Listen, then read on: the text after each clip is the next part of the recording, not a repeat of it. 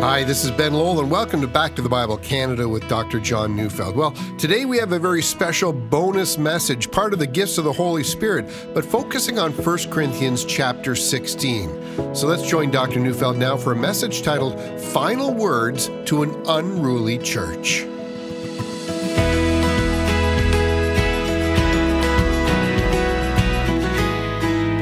Every once in a while, I'm going to hear someone say, what the church needs today is to return and become again a New Testament church. I understand that sentiment, but really, which New Testament church? How about the churches in the province of Galatia, of whom Paul said he was astonished because they were quickly deserting the doctrine of grace and turning to a different gospel? He asks, who has bewitched you? Or consider the church in Ephesus, of whom Paul said, I know that when I leave, savage wolves will arise from your own leadership corps and ravish the people of God. Wow, that doesn't sound very good. And how about the 7 churches Jesus addressed at the beginning of the book of Revelation? The church of Ephesus had abandoned her first love. The church at Pergamum was tolerating heretical teaching. The church of Thyatira was tolerating sexual immorality. The church at Sardis had a reputation of being an alive church, but Jesus said it was dead. Church of Laodicea, of them, Jesus warned them that he was about to spit them out of his mouth. Only the persecuted church in Smyrna and the church in Philadelphia were commended without severe criticism. So we can see that some early churches were unruly and some were obedient to Christ. So what am I trying to say? Sometimes we have this idealistic picture of what the early church was like. And the fact remains that the early church was filled with many of the same problems we have today. See, while I was on vacation one year, I heard a preacher speak on the parable of the wheat and the tares. It's found in Matthew chapter 13, and here's what he said. This parable is speaking about an end times apostate church. Jesus is telling us, he said, that in the end times, there will be a mixture of truth and error in the church. I had to smile. Yeah, I'm sure that right before Jesus returns, it's going to be just like that. But in fact, it's always been just like that. Please don't misunderstand me. This should not make us complacent or accepting. We shouldn't say, I'm not at all concerned. All churches have heresies and we have our own. Christ expects us to follow him. To fail to do so is mutiny against our leader. To be unruly is to refuse to be ruled by Christ. It's not acceptable, not then, not now, not ever. See, I fear some of us use the history of the church to fall asleep. The times of great favor and growth for the church often coincide with times of confession and repentance and a determination brought on by the Holy Spirit that we will not be rebels to Christ. It's not acceptable. See, also, I'm concerned that when we admit how often the church has been unruly, that some of us use this as a justification to abandon any involvement in any church. Look at the hypocrisy, we say. Who wants to be identified with that? And so we become enemies of the church and not lovers of the church. See, the church is the family of God, and if you love God, you're going to love his family. No. We never abandon the church. For as 1 John 4 verse 20 reminds us, we can't claim to love God whom we have not seen when we do not love our brothers and sisters whom we do see. To be in Christ is never to abandon the church, even when the church is imperfect and unruly. And speaking of imperfect, unruly New Testament churches, let's remember the problems in the church at Corinth. You will remember that they had divisions and that there was open quarreling in the church. And then some wanted to combine Greek wisdom with the gospel. And that was simply because they hadn't yet understood the power of the cross. Also, Christian teachers were being judged in this church by how well they could communicate, not on the basis of the truth that was being preached. And that sounds familiar. But there were more problems. Sexual immorality had become tolerated.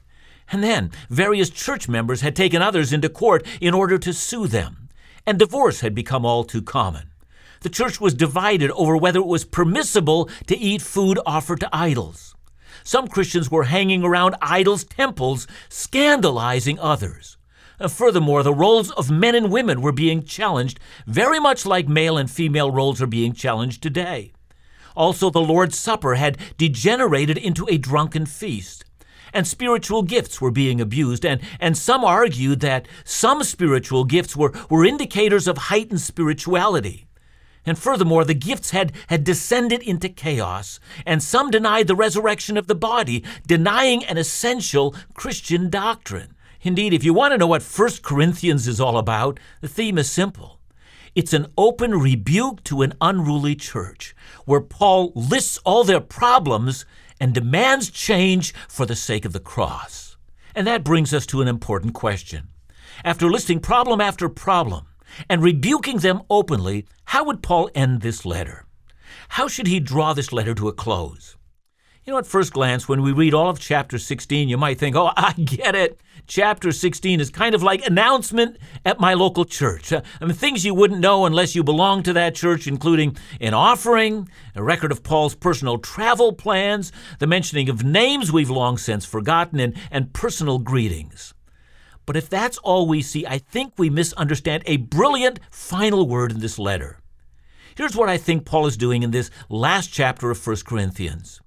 Paul is laying down some basic principles at the end. Principles to an unruly church, principles that, if adhered to, will prevent and heal the kind of problems that have happened to this church. I find in this text 6 principles for ruling an unruly church, or 6 principles, if adhered to, will prevent many problems that can wound or destroy a local church. Let's go through all 6 of them. Principle number 1. Learn the principles of giving. See, that's found in verses 1 to 4. Now, concerning the collection for the saints, as I directed the churches of Galatia, so you also are to do. On the first day of every week, each of you is to put something aside and store it up, as he may prosper, so that there will be no collecting when I come. And when I arrive, I will send those whom you accredit by letter to carry your gift to Jerusalem. If it seems advisable that I should go also, they will accompany me. You know, it's been said that money problems or disputes about money are one of the leading factors contributing to the breakup of marriages. Money can also lead to churches becoming unruly. Sometimes it's because there are budget shortfalls, and sometimes it's because some people respond badly to being pressured to give, especially during times of special appeals. And all of us have heard the criticism. You know, all the church ever cares about is my money. Now, how does one solve this? Or how does one make sure that money never becomes the cause for problems in a local church? And Paul's words in verses 1 to 4 are so very critical. Let me give you a little background to what Paul's writing. Christian Jews living in Jerusalem were then encountering severe poverty for at least 2 reasons. First, there had been a famine in that part of the world, and that had affected everyone. And secondly, Christian Jews had been singled out for persecution, and those 2 elements had created a problem. And in this problem, Paul saw an opportunity. Since the Jews had shared the gospel of Jesus with the Gentiles, now was the time for the Gentiles to share something with the Jews. See, this problem of Jewish Christian poverty could result in great love and unity between Jewish and Gentile Christians, that is, if it were handled well. With the opportunity for Gentiles and Jews to enter into a closer unity, Paul makes his appeal. Now, please notice verse 1. Apparently, there was a basic principle of giving that Paul taught. It was a part of his basic formula for discipleship. How should giving happen? Well, first, giving was to be systematic. What I mean, it was to be done each week, the first day of the week, as believers gathered for worship. By giving weekly and regularly, the need for special appeals was removed. In other words, they made giving a regular feature of their worship lives. Second, giving was to be proportional, that is, in proportion to your income. The words, as he may prosper, means in relation to your paycheck. Is your paycheck small? Then give in proportion to that. Then as God may prosper you, as your income rises, so does your giving, because you've trained yourself to be proportional in giving. In other words, it's not the amount that matters. It's the proportion. Well, that sounds like tithing, doesn't it? And what's fascinating today is how often a church will make special appeals in order to get people to give. Now, I'm not necessarily against special appeals. They do have their place. But sometimes we say things like, we're not making the budget, or we can't pay our salaries, and we need to raise money for missions, and on it goes. And it seems to many people that we keep pumping the causes that people will give. Have you noticed how similar this is to the wider culture around us? But God has a very different plan for mature believers.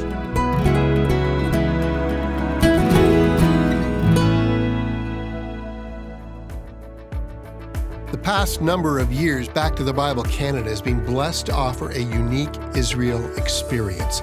A journey to the Holy Land under the teaching of Dr. John Neufeld, discovering first-hand locations across Israel that hold a place of prominence in the Bible.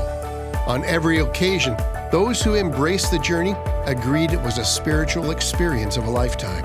Now's the time to plan ahead. In April of 2022, Back to the Bible Canada is offering our next Israel experience, and you're invited to attend. Join an intimate group of brothers and sisters journeying across Israel under the teaching of Dr. John Neufeld. Experience inspirational events and activities that include Laugh Again's own Phil Callaway and special musical guests. For more information, call us at 1-800-663-2425 or visit backtothebible.ca.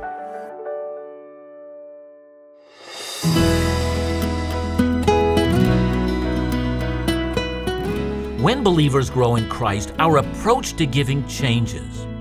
All mature believers are systematic and proportional when it comes to giving. Ask them what they intend to give, and they'll tell you not a number, but a percentage. That's not to say that they can't give more. Indeed, there is great liberality in giving more. But there is a systematic and proportional principle that underlies all faithful giving. So might I ask you, have you in your personal life come to that? Have you made up your mind what proportion of your income you will definitely give? Or do you have no idea? I suspect everyone listening to me knows the answer to that question instantly. Now, before I move on, please notice a third principle of giving in verse 3. Paul is not going to oversee this giving. That's not the job of Christian teachers and leaders. The giving was to be entrusted into the hands of those that everyone trusted in the congregation. Pastors don't handle the giving. The congregation does. Now, the second principle in this chapter, principle number 2, pay attention to the apostolic message. I'm referring now to verses 5 to 9. I will visit you after passing through Macedonia, and perhaps I will stay with you or even spend the winter, so that you may help me on my journey wherever I go. For I do not want to see you now just in passing. I hope to spend some time with you if the Lord permits. But I will stay in Ephesus until Pentecost, for a wide door for effective work has opened to me, and there are many adversaries. And because Paul is an apostle to the Gentiles, he has many travel plans. He's planting new churches. He's establishing sound doctrine. He's going back to the churches he's planted to see how they're doing, and he's strengthening them. Paul also notices the opportunities and the threats, and he's counting on the Corinthians to support him and to pray for him. In verse 7, he speaks of his plan to go back to Corinth. Now, we do know that between the writing of 1st and 2nd Corinthians, Paul did get a chance to go back to Corinth, and when he got there, he found the church in open rebellion. As he had rebuked them in the letter to the 1st Corinthians, he's now forced to deal with them face to face. And after that really difficult visit, he wrote back to them a second time, which is the letter of 2 Corinthians. And listen to what he writes in 2 Corinthians chapter 1, 23 to chapter 2, verse 1. But I call God to witness against me. It was to spare you that I refrained from coming again to Corinth. Not that we lord it over your faith, but we work with you for your joy, for you stand firm in your faith. For I made up my mind not to make another painful visit to you. In other words, Paul's visit that he writes about in verse 7 became a painful visit. He had to openly and publicly rebuke them. He called people to repent. He named names. He called for obedience to Christ. How many of you know that when we study the Scripture, It's as if the apostles and the prophets were visiting us today. Sometimes they console us. Sometimes they affirm us. But sometimes they rebuke us. We need the Scripture to rebuke us today. We need to be humbled. We need to see our sins. We need to repent. So I'm talking about 6 principles that will prevent the church from becoming dysfunctional. Number 1, learn to give in a disciplined way, not according to emotions, but according to principle. Number 2, repent when the Scripture demands it of you. Number 3, treat Christian teachers with respect. We find this in verses 10 to 12. We read, "When Timothy comes, see that you put him at ease among you, for he is doing the work of the Lord as I am. So let no one despise him. Help him on his way in peace, that he may return to you, for I'm expecting him with the brothers. Now concerning our brother Apollos, I strongly urged him to visit you with the other brothers, but it was not at all his will to come now. He will come when he has opportunity." You'll notice here 2 very telling statements in these verses. First, the Corinthians were not to despise Timothy. Timothy's place in history is really a fascinating one. Paul first met Timothy in Lystra, and you can read about that in Acts chapter 16. Timothy was then a young believer. He had already distinguished himself as a godly and faithful young man. And so Paul took him under his wing and he discipled him, and with time, Timothy became Paul's right-hand man. He went to places that Paul sent him, and he reinforced the doctrine that Paul taught. Timothy was young and just getting going. And the message to the Corinthians was this: treat Timothy with respect. But then Apollos, on the other hand, he was a seasoned veteran. You might remember that the Corinthians were comparing Paul to Apollos, and they thought that Apollos was a better preacher. You see, while the Corinthians were arguing about who was the better preacher, Paul and Apollos were not having that argument at all. You know how often people in churches will subtly undermine faithful teachers by comparing them to others. So-and-so is a better speaker, we say, and some of us even feel spiritual in doing that comparison. But this undermines the gospel and creates dysfunctional relationships in the church. Now here's principle number 4. Submit to those in effective ministry. It's found in verses 13 to 18. Be watchful, stand firm in the faith, act like men, be strong. Let all that you do be done in love. Now I urge you, brothers, you know that the household of Stephanas were the first converts in Asia, and that they have devoted themselves to the service of the saints. Be subject to such as these, and to every fellow worker and laborer. I rejoice at the coming of Stephanas and Fortunatus and Achaicus, because they have made up for your absence, for they refreshed my spirit as well as yours. Give recognition to such people. See, I find it fascinating that the charge to be watchful and firm in the faith is put side by side with respecting Stephanas, Fortunatus, and Achaicus. These men were no doubt key leaders who were active in the ministry. Paul wants the church in Corinth to know how much these men have meant not only to him, but how much they have meant to the church in Corinth. They were active in ministry. They were serving. They were sacrificing. They were giving themselves to the gospel. Now to principle number 5, love the family of God. I'm reading verses 19 to 21. The churches of Asia send you greetings. Aquila and Prisca, together with the church in their house, send you hearty greetings in the Lord. All the brothers send you greetings. Greet one another with a holy kiss. I, Paul, write this greeting with my own hand. It's fascinating to read of all the relationships that people had in the early church. Paul could write the Roman Christians a church that he had actually never visited, and he adds personal greetings for over 30 people there. And here in 1 Corinthians, he mentions that the church in Asia has been thinking about the church in Greece, and we're sending greetings along. And with that, Paul wants them to greet each other with a holy kiss. This idea of a holy kiss was probably a sign of love for a brother or sister in Christ. I've been to countries where Christians have a peculiar greeting that they reserve only for other Christians. In Romania, for instance, people will say pace, or peace, to one another. Here in North America, I think there's something unique in our greeting when we hug one another.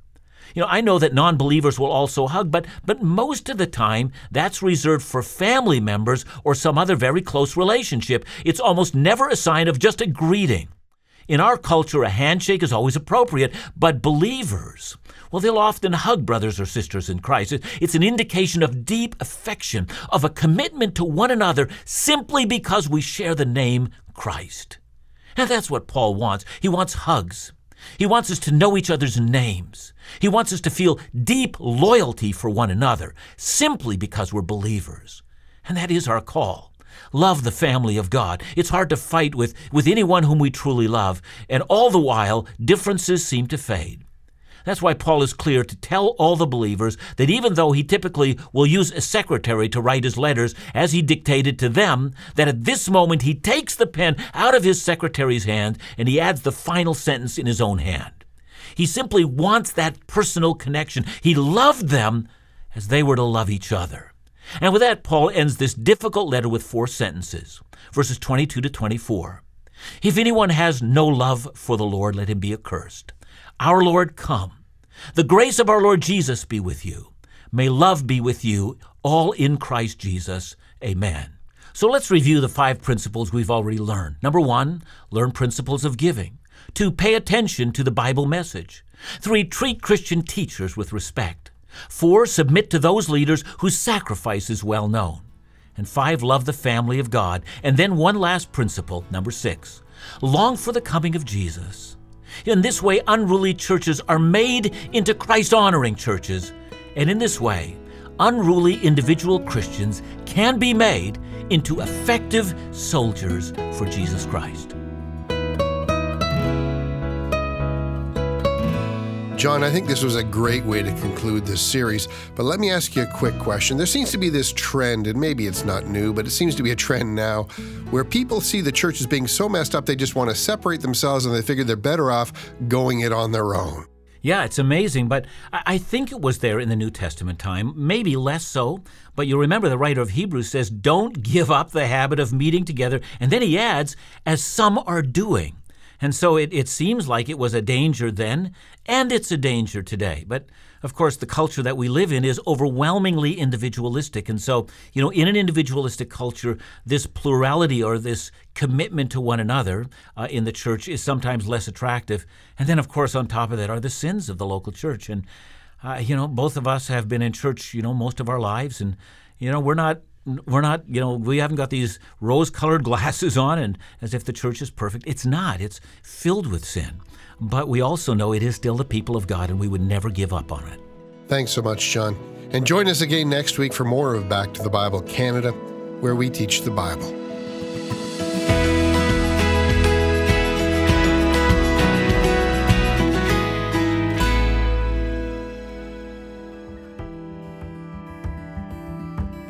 You may think that estate planning is only for the wealthy, but decisions about your home, family, your retirement, or even how you'd like to see your money used for ministry and for the kingdom, well, that's important. Back to the Bible Canada has partnered with Advisors with Purpose to help you start and discuss those important decisions. Their trained estate specialists are available to meet you by phone and provide you with the information to make the best decisions possible for you and your family.